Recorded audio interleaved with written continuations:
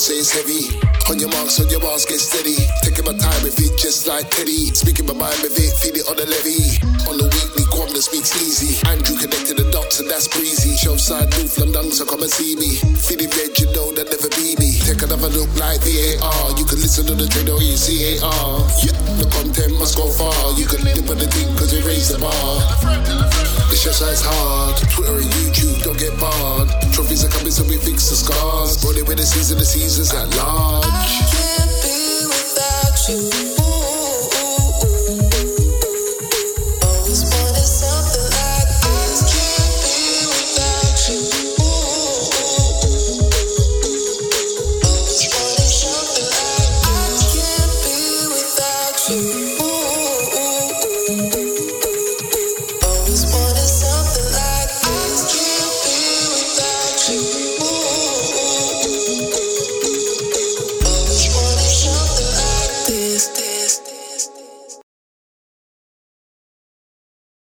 Episode 141 is the Showside podcast, and sorry, Jimmy, even though we won, there are no yo's this week. Miserable guy, bro. Like, you know what? Yeah, I didn't care about your yo's. Okay, I didn't care about yours. Some people do. This was a much improved performance, man. You can't take away the yo's when it's like negative, and then when it gets a little bit positive, you're like still not changing. Then like, what the fuck? Don't care, bro. I'm not happy. No one else can be happy. I'll take my ball and go home, Kwab'na. You've seen me do it. All right, yo. It's a Showside podcast. Are you happy? No. You know what? Scored one goal. If we get it, I'm over it. I'm over it, bruv. I've not spoken to you for a while, Kwab'na. How are you doing, my friend? I'm tired, man. So tired. Guys, we're recording at middle of the day, so why are you so tired, Kwab'na? Oh, you were busy yesterday, weren't you? Life, man. I was busy, man. I was busy just doing some manual labour. And you know, you forget, man. You forget when you're shoveling around mud and that. Like, I was like, let me just do this for a little bit and then, like, go and do my workout. I was finished. I was actually finished.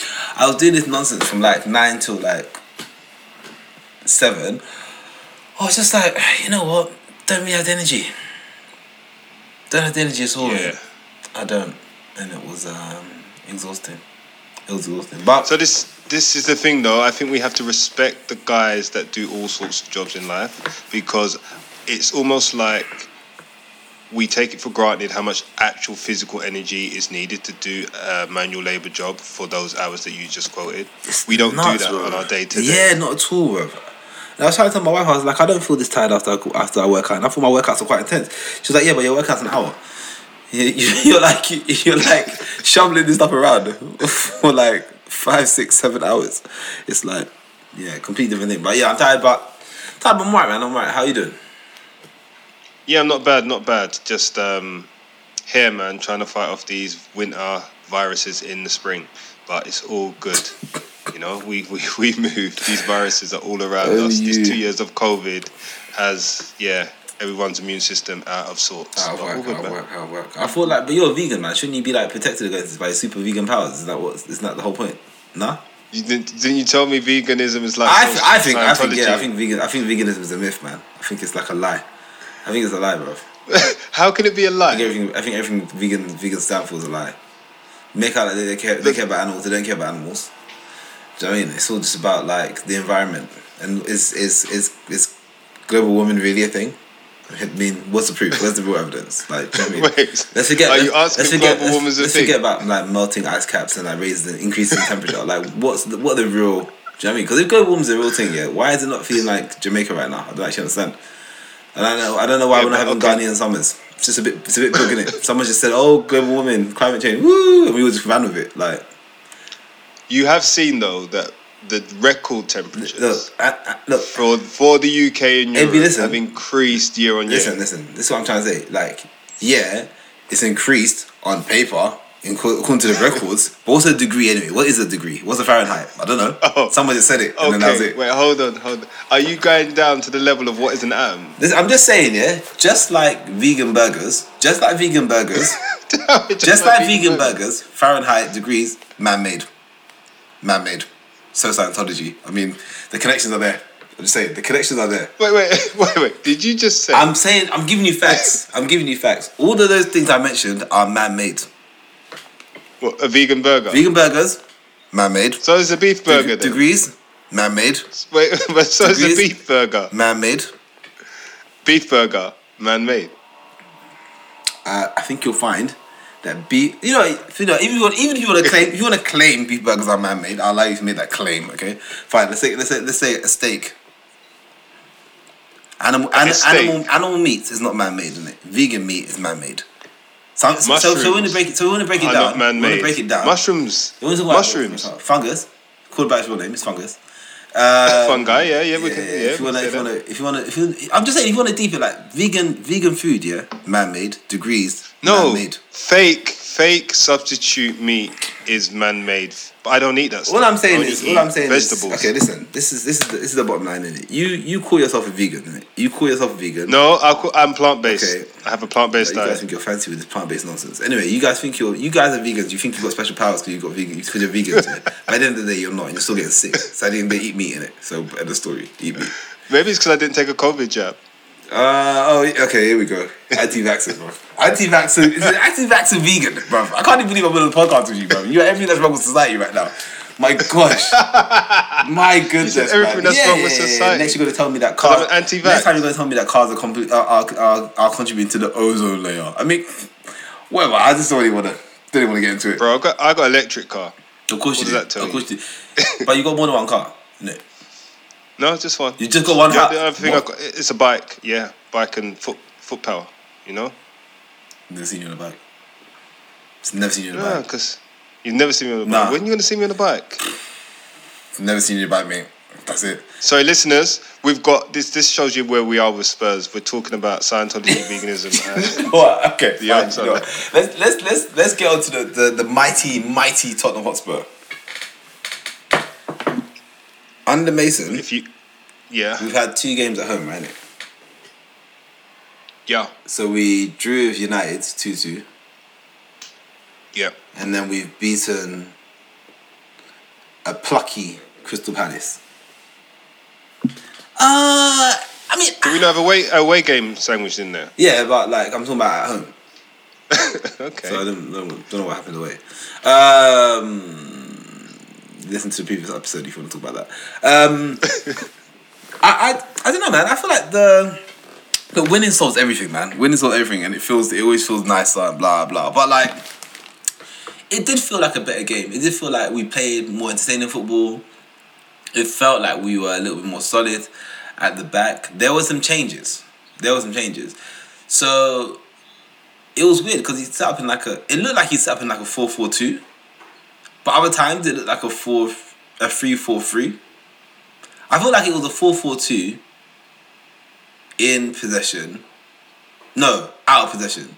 And a 3-4-3 in possession. That's what it felt like.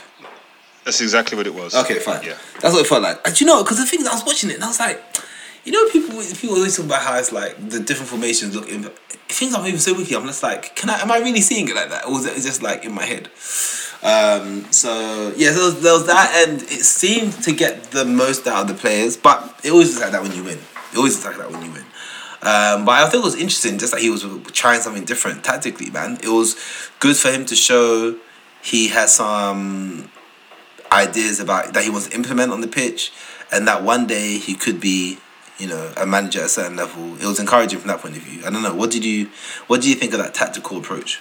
Do you know, I think it was just some sensible decisions made, right?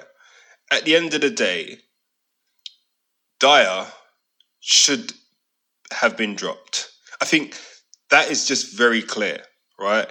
And there's so many ways you can, what do they say? Dress up a turd or whatever it is. Lipstick on a pig, all that kind of stuff. Yeah. And shout out to pigs, by no shouts to pigs. He's just not good enough. Like, he's not good enough and he's not in good form. So he needed to be dropped. So how do you drop Dyer? You've tried it with Longley there before. Okay. Not Mason hasn't, but to varying degrees of success. But let's try it with Romero. And you try it with Romero because arguably his best season in club football has been as a central centre-back in a free at Atalanta, where he was Defender of the Year. Right? He's played in a 4, and he's also played the right-hand side of a free to varying degrees of success also. So put him in the middle. He's the most competent on the ball. And if you put him in the middle, the biggest question has always been, who do you put as right-sided centre-back? Because you don't believe in Davinson Sanchez, and a lot of people don't believe in Japhet Tanganga. But the one who's always been earmarked for a long period of time now, since his struggles at right wing-back, have been Emerson Royale. And it kind of makes sense. He's a big, strong, quick player who has defensive nouns, who is decent enough on the ball and can get forward if needed. So right centre-back seemed to suit him, and it was muted a long time ago.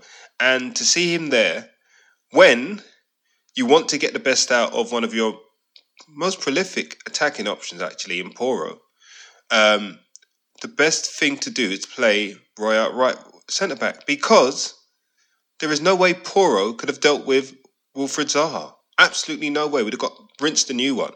But having that defensive cover, having that strength and speed there of Royale, enabled us to play Porro.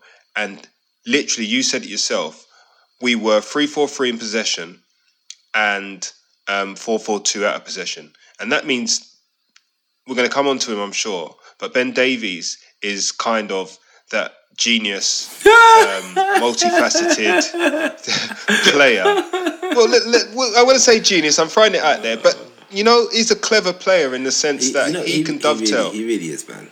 He really is. Yeah, dovetail to allow the system to operate in that way, because it's him that changes the system. It's him that turns it into a 4 at the back, and then it's him who allows it to go to a 3-4-3 in possession, right? Because Porro is doing one thing and one thing only, and that's attacking.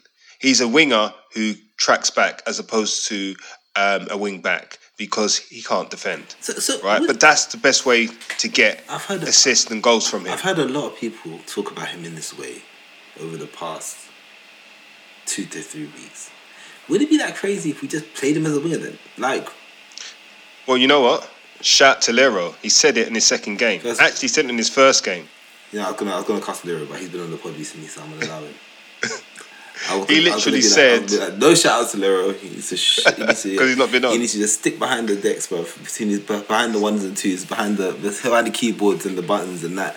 But he's been on recently, and he turned up in a tough time. So Lero, much love in it, much love. Yeah, he mentioned this, I think, after the Leicester game, and just said, I don't want to see him in the next formation. I want to see him as a winger. And a couple of things happen when you put a wing back at someone who's done well defensively, but also going forward higher up the pitch. A lot of the time they get nullified because they're marked, right? The beauty of some wing backs is that they're bombing on and they're not marked, or they've burst past their marker, right? Who probably doesn't have much interest in going backwards anyway. But when you start in that more advanced position, you automatically get marked and you can't escape. There's no element of surprise. Obviously, shout out to Gareth Bell, who was able to just burst past players, but Porro's not that type of player. But he started off as a winger, a bit like most modern wing backs. So he should have an idea of what he wants to do in that final third. And I think if we get the overload, his delivery is as good as anyone. And there was no kind of mistake why he took every single free kick and corner for us yesterday, and almost got another assist from Romero's header. So his delivery is second to none. And he's popped up with 2 goals already in his, 11 games or whatever. I'm just throwing a number out there. So that is actually more than any of our wing backs have managed in that kind of time frame. And he's obviously an attacking threat. His liability is defence. So you're right. Either we just play him as a winger, which I'm not sure we do, or we play a system that suits him.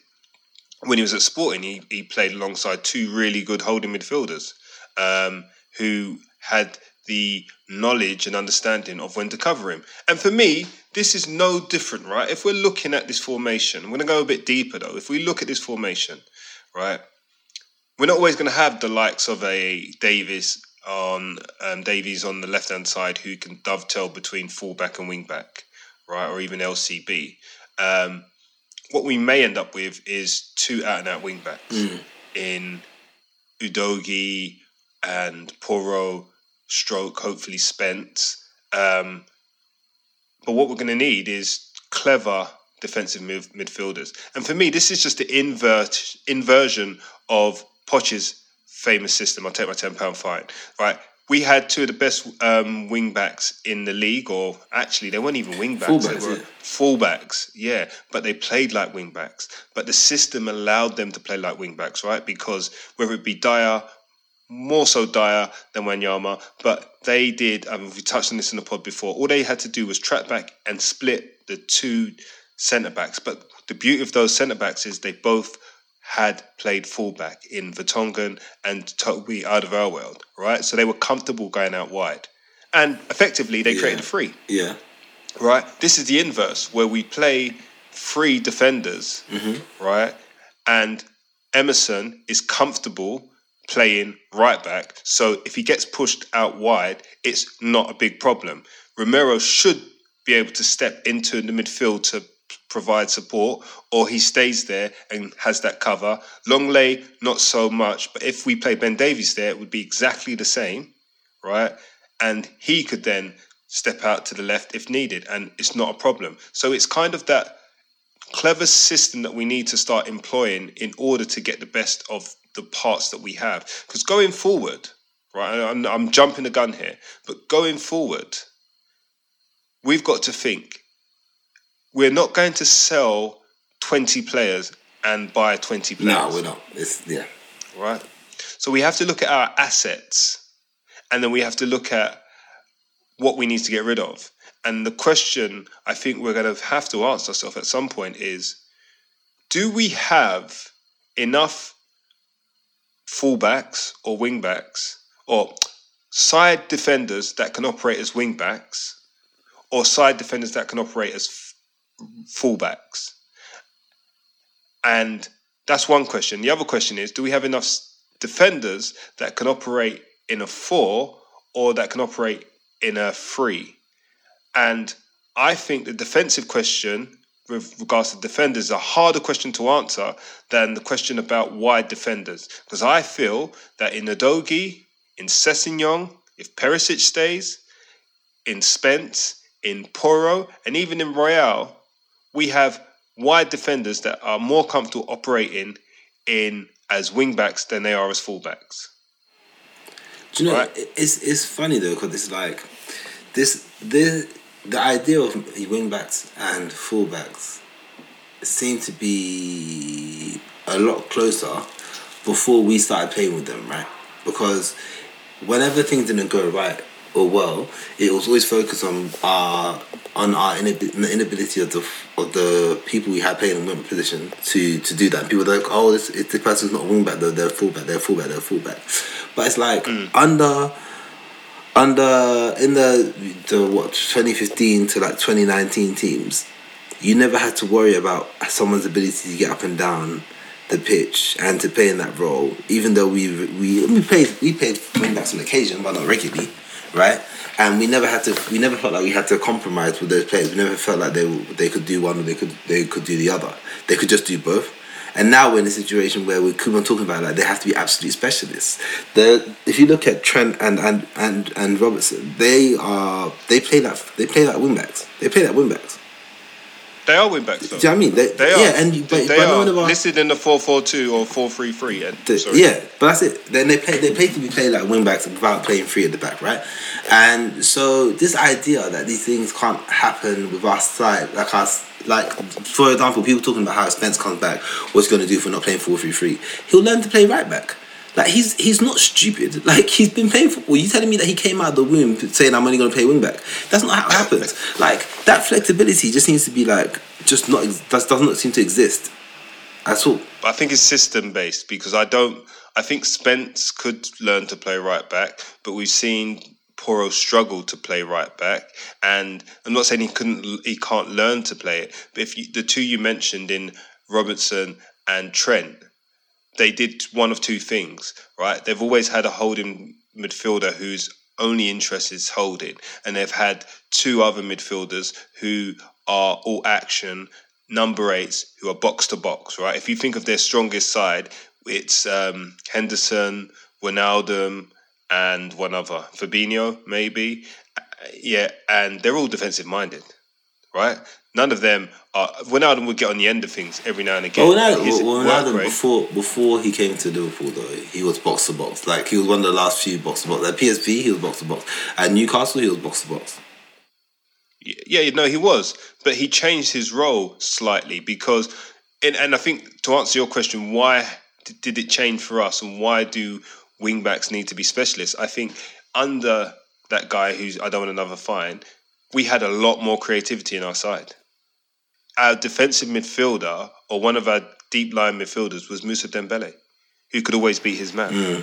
Then ahead of him we had Eriksen in tandem with Dele when Dele was prime. So we had creativity in the forward positions. Now I don't feel like we have as much creativity, especially in the midfield area, in the central areas. So I think we play wide, right? That's been our angle for the last 3 or 4 years, that width is our friend and we get crosses in. And if that is the case, there's an over-reliance now on the wing-back.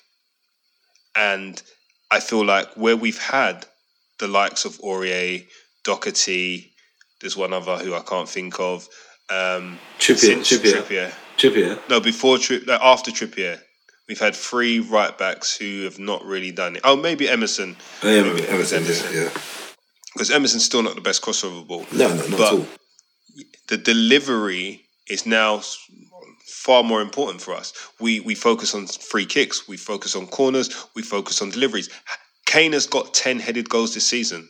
That's not a mistake. That is by design. It's also a record to get the ball wide.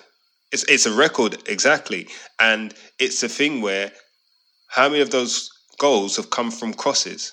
Not just dead balls, from crosses. Also, how many of his goals have actually come from crosses that are not headers as well? He's had quite a few kind of in and around the box where he's volleyed in, tapped in from crosses. That's the way we play. We vacate the middle because we don't have the technical players and the creativity, and we go wide. So I think that answers your question as why the likes. We spent 50 million, if you like, on Porro. We've got Udogie out on loan.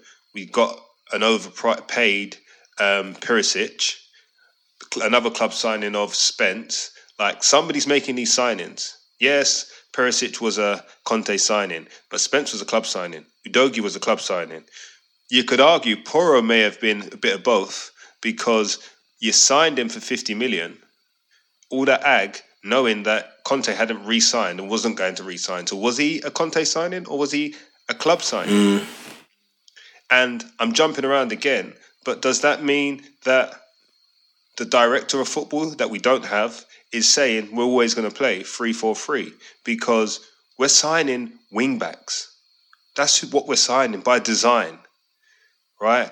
And it wouldn't surprise me in the slightest if next season we lined up with Porro dovetailing with Spence and Emerson as cover, and Emerson also cover or number 1 right-sided centre-back. That wouldn't surprise me, because we're not going to be able to buy 4 or 5 centre-backs for next season. It's just not going to happen, man. No, it's not. So why not utilise what you have there? Right, that you can't tell me that Spence can't play that wing back role, because that's what he does. But maybe his delivery won't be as on point as Porro, but he will find himself in more threatening positions than Porro, because he will be closer to the touchline than Porro and have the speed and power to probably get beyond and inside, because he's a different type of player. But the premise is the same, that he will be a wing back, an attacking wing back, aka winger, and have more defensive cover on the right side of centre-back position and hopefully in the defensive midfield position. I just feel like a big part of it all just depends on the system we play, because ultimately, to have more of the ball and to take more risks, you need to implement another midfielder than we have been to date. which means you're going to have one less defender. So your defenders are going to be asked to do more and to be more assured. It's long having to find ways to cover up the deficiencies of different players rather than to find a system that suits them. Like, this is what I found frustrating. Like, people see certain formations line up and we're rigid and we can't move the ball. We can't play what we've for such a long time consider our brand of football. We can't do it. And the reason we can't do it is because we're having to make allowances. And if you look at so many other teams, you don't have to be the best teams in the world, right? But if you just look at teams who have a clear identity and style of playing, you don't feel like they're compensating for other players. They're just players are playing in the roles that they're supposed to play in. And if you look at Brighton, for example, you look at Aston. I knew you were going to say Brighton. You look at Brighton, you look at Aston Villa. Like, these are two teams that don't have everything, but they're currently playing to the strength of the people that they have, as opposed to finding a system, someone not being right for it, and then having to employ another player and giving them another role that compensates for the other player. Like, it's long. It's long. It's like, it just feels such a weird way to set up your football team. This is why the appointment of a director of football is so important. Everyone is talking about, we haven't got a manager yet. All right, cool. But we also don't have a footballing identity because we don't have a director of football. We don't have a director of football. And that system, I'm a big fan of the director of football system. Like, because much like you, I follow the NBA, and I like that. I love the fact that they have like a GM who has an idea, vision of how you should be playing the game, and he finds players for the coach to improve. The coach only has to focus on improving those players tactically, their performances, blah, blah. That's their only job. They don't have to worry about who comes in and out. It's like they get given who they want. Obviously, they have an input. Of course, they have an input, but it's not their main concern. That they can focus on improving people. And you could argue that when we had, in 2019, when we had no sporting director, we had, the manager, the coach, we had a head coach instead of a manager. Like, our performances were better. They were. Because we were getting in players who fit like an overall approach, and that person and the coach just made those players better. Made them fit a system, made them play better, and that's when we played our most successful football. You look at things when we had Martin Yole and the director of football. It worked better then. Same with, like, anytime we've actually had a director of football, it's worked really well. It actually works really well. The only time I think we've had significant success without a director of football was under Harry Redknapp. And, say whatever you want, people would like to reduce his footballing style to just go out there and vibes, which I think is a bit dismissive. But Inshallah and vibes. Yeah. But ultimately, it worked. So I don't understand how people are so concerned with finding that person if we haven't got the person that coach is going to answer to. So this season, we've seen Liverpool lose their director of football. He stepped down. No one really said anything about it. It was like a very quiet thing, probably because he hasn't committed criminal charges, so he could just go without anyone noticing. And they're basically on the verge of replacing him with the ex-Wolfsburg coach. Aston Villa have gone for the route of having a director of football. They've got Barcelona's, and we're still sitting around. What are we doing? I don't even know who we're talking to, bro. I don't even know who we're talking to. Yo, that may not be a bad thing if we are actually speaking to people. It's only a bad thing if we're not. And I'm hoping it's the former rather than the latter, but it wouldn't surprise me if it's the latter. But if Levy is trying to do this thing properly, and I'm not sure he is, but if he is, the appointment of, is it Mundell? Yeah. Should be the first step, because that means Levy is stepping away, right, from all of the sporting activities at the club. That's what it should mean. And it should be Mundell who then appoints the director of football, and the director of football should report to him. Because remember, there's a director of football team. But Mun's role, yeah, as he's director of football operations, no? Yes. Director of football. He's not a director of football. Just a football operations. He should be the overarching everything. Commercial, blah, blah. Yeah, fine. And he's almost seen as Levy's direct number 2 for everything. And some argue that he's in a great position to replace Levy if he should go, right? Because that's kind of his overarching position. I think it's his role to appoint the director of football. But in the meantime, we've Paratici, one thing he did do is build up a team which is kind of others that could collectively do the director of football role.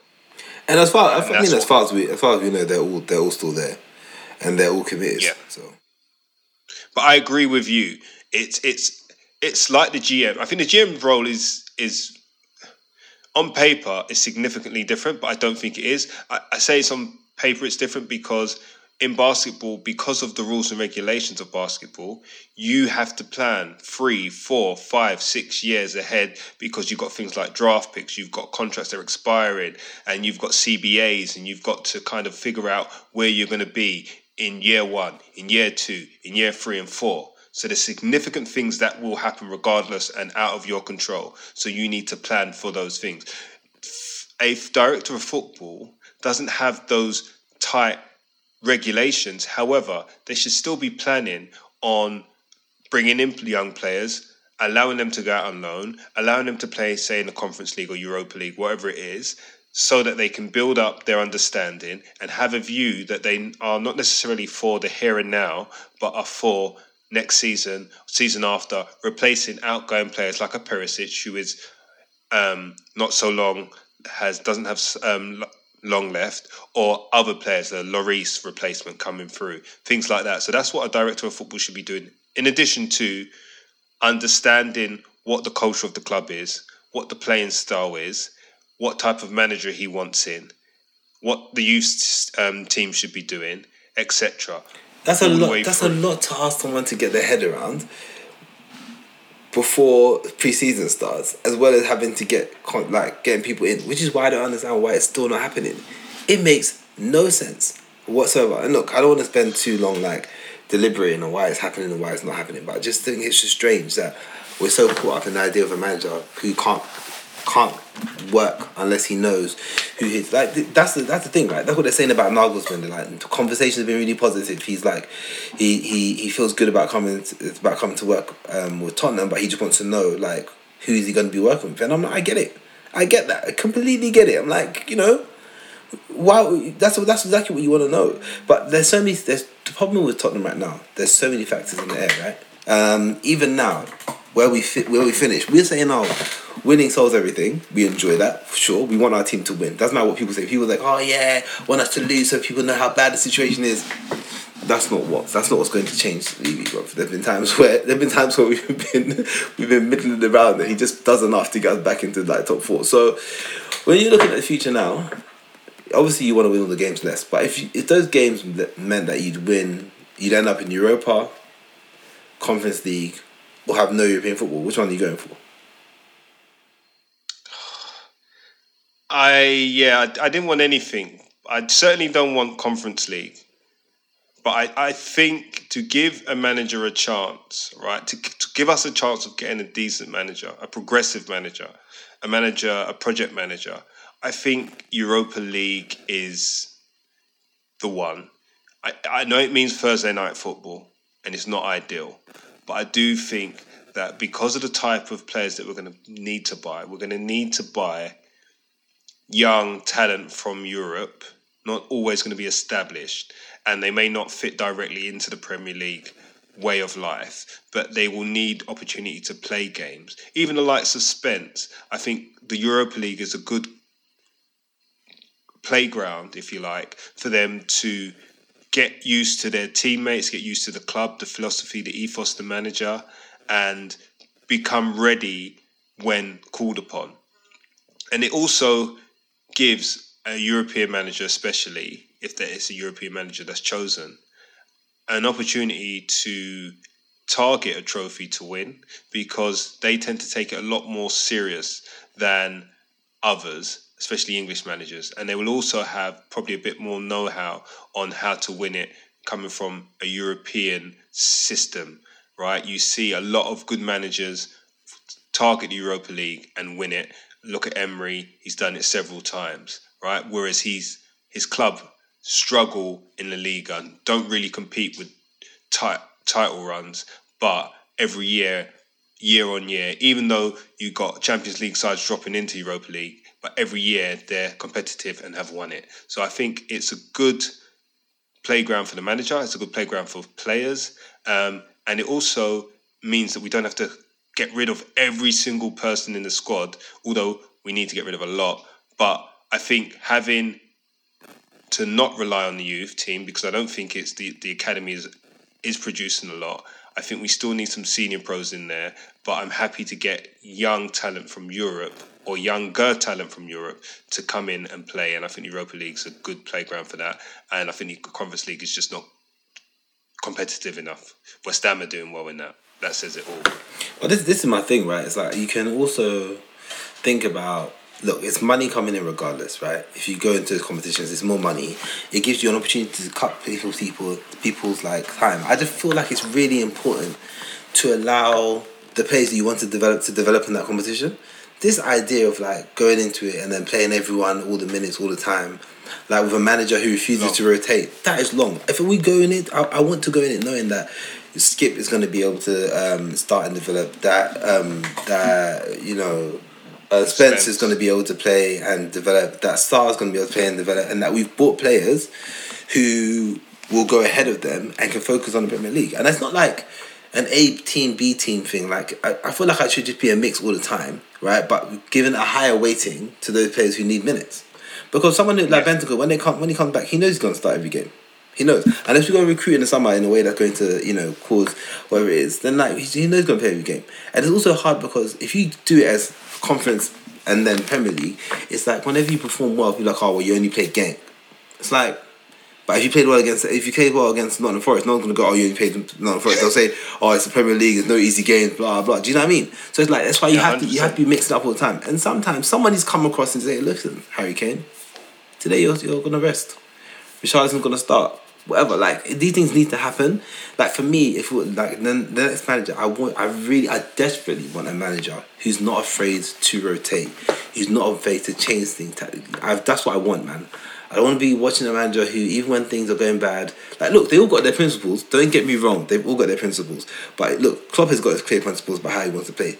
Pep has got his clear principles about how he play. But if Pep can drop Kevin De Bruyne, bruv, why can't we drop Skip? I don't understand. Do you know what I mean? Well, if Klopp, at the moment we've got no one to drop apart from Sarr. Yeah, fair enough. But if Klopp can drop Thiago against like that, no, why can't we Klopp drop Højbjerg? I don't actually understand. Yeah, I mean those two managers, like you say, they drop. They do it. They have their system, but they drop people. And look, Harvey Elliott, any other team, Curtis Jones, any other team, what are they doing? They're doing nothing, bro. They're doing nothing. But they've been given time to play in the game. But why can't we do that with our players? And that youth man in midfield, Becek or Bella. Yeah. I need something. He came in and he played. Like Klopp don't ramp to put people in, and we've seen it. Yes, their academies may be better than our academies, but even like Rico Lewis, he's come in. He's looked okay. He's not looked like a worldie though, has he? Like may have played out of position, but Cole Palmer, maybe one for the future, like earmarked already. But my point is, and your point is that if they need to drop Haaland, if they need to drop Kevin De Bruyne or rest, they will do it.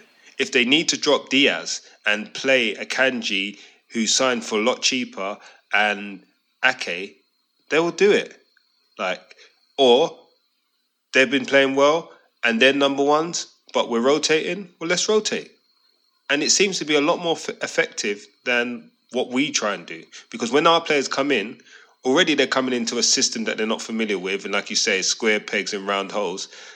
Then they come in and feel like they have no idea. They just don't look familiar with who they're playing with and any kind of system. They just look so out of sorts, and then they never get seen again. And that's not progressive at all. I don't know how you expect to move forward as a club. Like when this is your approach to developing players, it just doesn't make sense. It's just so stupid. It's so stupid. So when you're looking at it now, and you're saying director of football comes in. Mm-hmm. It seems like maybe it's because it's Tottenham, and we've looked at it. But before Paratici, I never thought about what formation Daniel Commodi likes to play.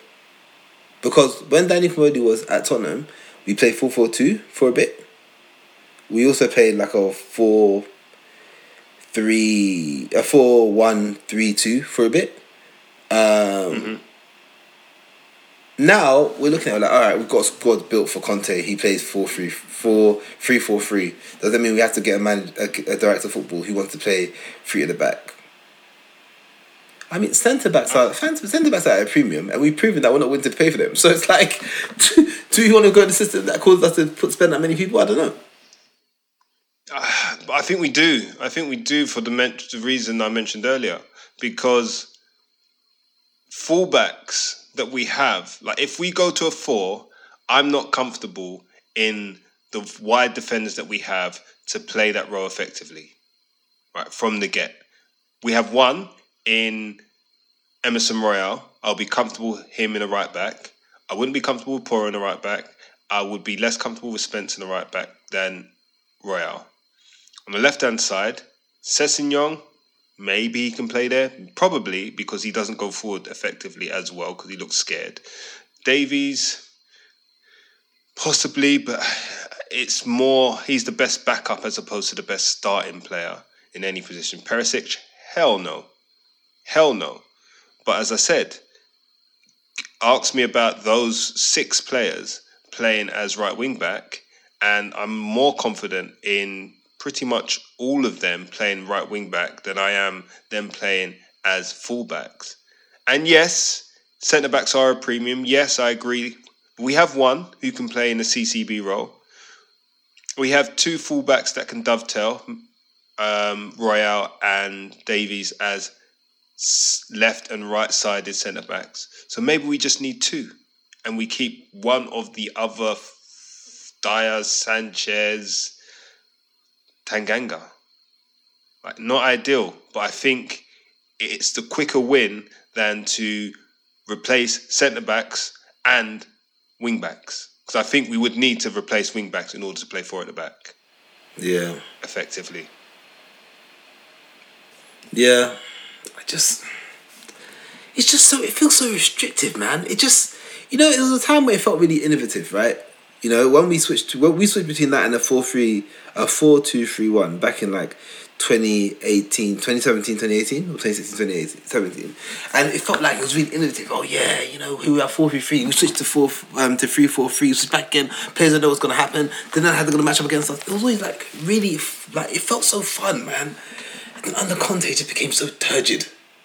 It became so turgid, and I think for us as a team who has, let's be honest, we're trying to find our identity. We're trying to get back to what our values were and what made us such a enjoyable and successful team for a period of time. Look, we've always played good football, right? We've always played good football. What hasn't always been the case is the results. Sometimes we lose 4-3 and be like, oh, well, that was fun. It was calm because that's what we're getting out of it. Whereas now, there's much more of an onus on us to deliver that kind of great football combined with like great results.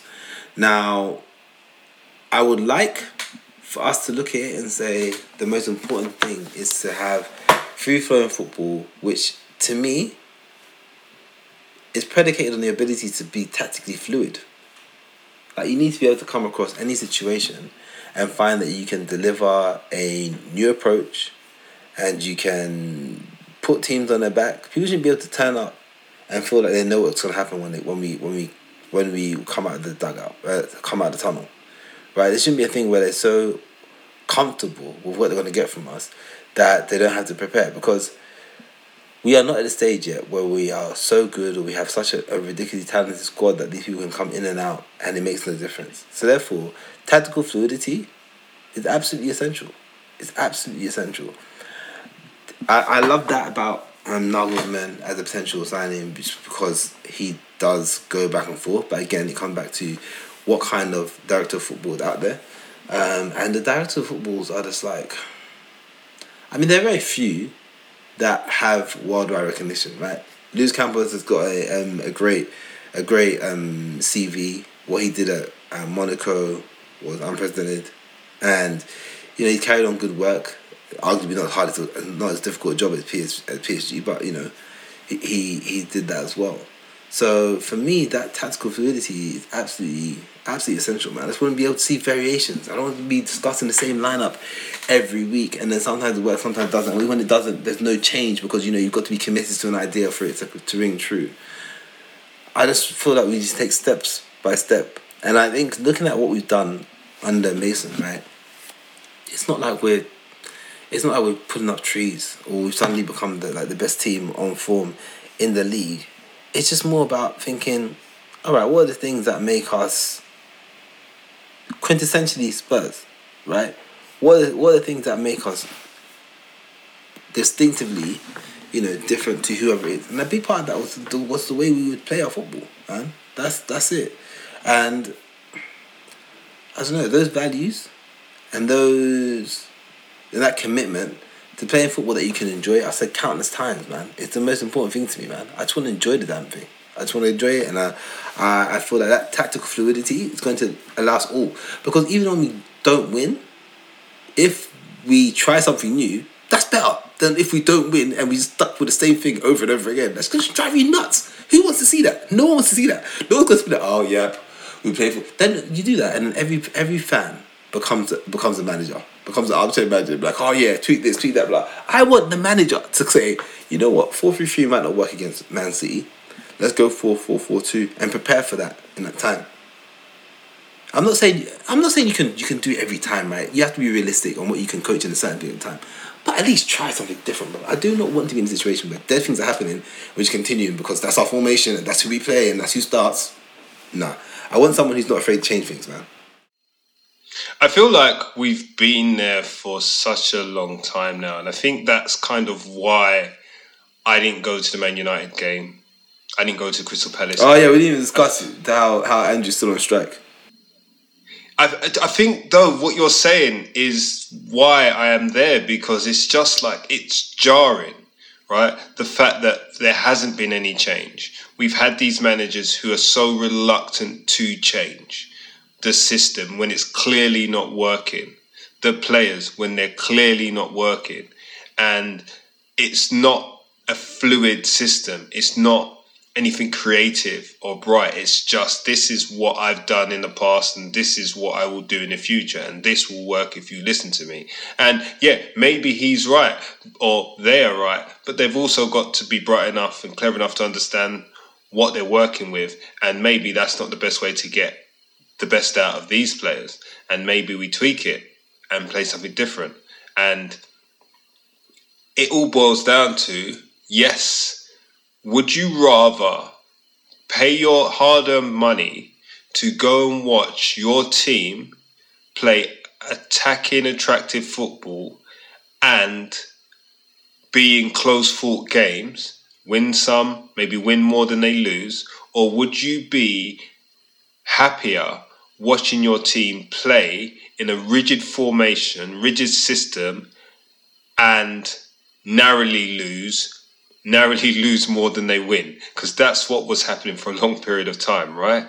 If we were winning every game 1-0 and we ended up winning the league, I think people would suffer it. But when it stopped going like that, I know what I would rather, and that is having a DNA of playing attacking football and growing with that DNA to ultimately end up being on the right side of wins and losses. 38 1-0s. Do you know, it's been amazing because if we as a team were to go win 38 1-0s and win the league, yeah, it would piss. People already hate us. I don't even know why. I feel like we're the most hated team in the league. But people, imagine the hate if we went 38 1-0s. Oh my goodness, man. Commentators would be dying, but the media teams would be having a fit. Oh, they would have nothing to write about. Gary Neville would not know what to say. Tottenham win the league on 1-0, man. That's hilarious. We'll be rewriting history from down the road as well, so it would change. It would change that song. Yeah, it would. But boy, if it brings a Premier League trophy, bro, I'm done with it, bro. Can't lie to you. I can't lie to you. Yeah. If it was guaranteed, for sure. For sure. I'll take it. Yeah, we'll take it. We mentioned Kane briefly. He's broken the records for headed goals in the season. He's now second top Premier League scorer in history. He could probably get another 5 before the end of the season. It wouldn't surprise me. Yeah. But he's been overshadowed, man, because Haaland is doing what he's doing. And it's not the end of the world to me, but I still think Kane is I think Kane is still a better player. I think he's more well-rounded, but... And I guess it's easy to say that, but he's almost always played with teams that are 70% of them are below his station. Let's be honest. That Kane's always been in those situations. I think the gap between Haaland and his teammates has never been as big as the gap between Kane's. But they say there's a new king in town when it comes to the Premier League goal scorers. How do you feel about the comparison between Kane and Haaland? Yeah, I think there's more to it than meets the eye, for sure. I think Haaland is amazing. I think the new kid on the block's getting all of the plaudits, and rightly so. He scored a bag load of goals. But I tell you one thing, he doesn't half miss a load of chances as well. I've seen games where he's missed 3 or 4 very good chances, but nobody says anything. Nobody says anything because he probably has 6 or 7 chances during a game and still bags 2 or 3 in that same game. Whereas I don't think Kane has had that luxury for a long time. Right? Gone are the days when Kane scored Premier League hat-tricks because he's not getting so many chances. If Kane gets 3 chances in a game, he's done well that game. 3 chances. Proper chances. Not long-range shots, proper chances where the XG would expect him to score. That doesn't happen for Kane as much, and we've mentioned on the pod that he doesn't score hat-tricks anymore, but that's because he's not getting as many chances. We've also mentioned his decline. So much to do. He's got so much to do now, though, man. Before, it's no coincidence that his hat-tricks came when he was playing in a team with a creative midfield. That's not a joke. It's not a surprise. Exactly. It's not 100%. And a functional team as well. Yeah. And a very functional team. Exactly. But now you want him to do absolutely everything. Yeah, but let's not take something away from Haaland, because one thing that allows Haaland to be on the end of so many chances is he's playing in a well-oiled team with KDB and Gundogan and Bernardo Silva behind him who can feed him and create chances for him. But also, he does put himself in a position to score goals because of his sheer pace and desire and strength to get on the end of things. One thing Kane doesn't have maybe the luxury or the ability to do anymore is to create runs in behind time after time after time, right? And that could be because he's in a deeper role. That could be because he doesn't have the legs or the speed that Haaland has. And I think those strengths that Haaland has enable him to create a little bit more space than Kane has. And I guess the less responsibility also helps. And that's probably why he's able to miss 3 chances a game, 2 chances a game, and still break the Premier League goal scoring record. I don't think it's because he's better than Kane. This is me not just defending Kane here. I think he's younger than Kane, and I think he's naturally quicker than Kane. I think he's 6'5" and taller and stronger than Kane, but I think he's also playing in a side that's a lot more fluid, creates a lot more chances, is a lot more dominant than Kane. Imagine banging those goals in a counter-attacking team. Mad. I know. And 25, 26 Premier League goals? Yeah, 26. This season alone, in probably one of Spurs' most dysfunctional teams in the last 7-8 years. In Kane's time at Spurs, as Kane being the number 1 player at the club, or the number 1 striker at the club, this has probably got to be the worst team he's played in. And you know, yeah, you're so right. But when you said it, it just felt so scathing, bro. It felt I wasn't even trying to be scathing, but their team. If I'm honest, bro, especially with the injuries to Bentancur as well. If you don't laugh, you cry, bro. Yeah. That's the situation. But yeah, so to summarise, I don't think you can compare Kane and Haaland. I think just respect what Haaland's done, but also respect what Kane's done. Yeah. And I said that without the T on the end of it, to add a little patois, you know, just to say respect. You're what Kane getting. has I done. feel like we're gonna get a big game with a lot more patois next season. It depends. It depends. Anyway, to be honest, hopefully it's the good side because the patois is so scathing, bro. When you're pissed, it's so scathing, bro. It's nuts. It just. It can It's be. just Yeah, spat at you, bro. It just it feels so demoralising. I won't tell you about the incident I had in the airport, but yeah. Is it? Yeah. That like you said, it's scathing. It's got bro. so little. Yeah. You feel belittled, man. Anyway, that's a conversation for another day. Yeah. So listen, we're gonna wrap it up there. Look, I think now, honestly, it's just about getting to the end of the season, man, and it for being as painless as possible, and currently being unbeaten at home helps, right? Unbeaten at home under Mason. So put your head down. The way you clutch. Listen. First of all, I'm not the most delusional person on this pod. Shout out Jimmy. We are unbeaten at home under Mason, right? We are currently on a winning run. So I say, we've also scored 4 goals in 2 games. It's not bad. Oh mate, don't talk about the goals we've conceded in the last 5. Can you just pipe down, please? Let me make my point, mate. Right? Go on, make your point. Because at the end of the day, we've got 6 goals. We've got 6 goals in 3 games.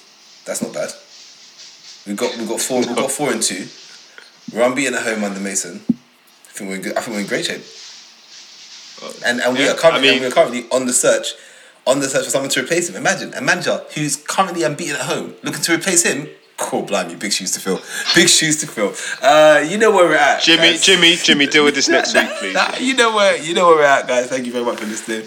We appreciate you. I know you get bored of us saying thank you, but you could spend your time doing something else with anyone else. But you're here with us. We appreciate you. That's me anyway. I'm Kwab'na, and I feel better about this. I feel better about something at the moment. I do. Kwab'na, aka the motivational speaker and coach. I'll send you his details. This is I. I don't get out of bed for less than 100 grand though. Mate, with that motivation, I think it's well earned. So yes, anyway, I've been Kwab'na, so that's it for me. I've been Andrew, and I'm motivated. That's it for me. We are unbeaten at home under Mason. Good times around the corner. So smile, because the sun always shines on the shell side. Lero, how about you do something for once and run the outro?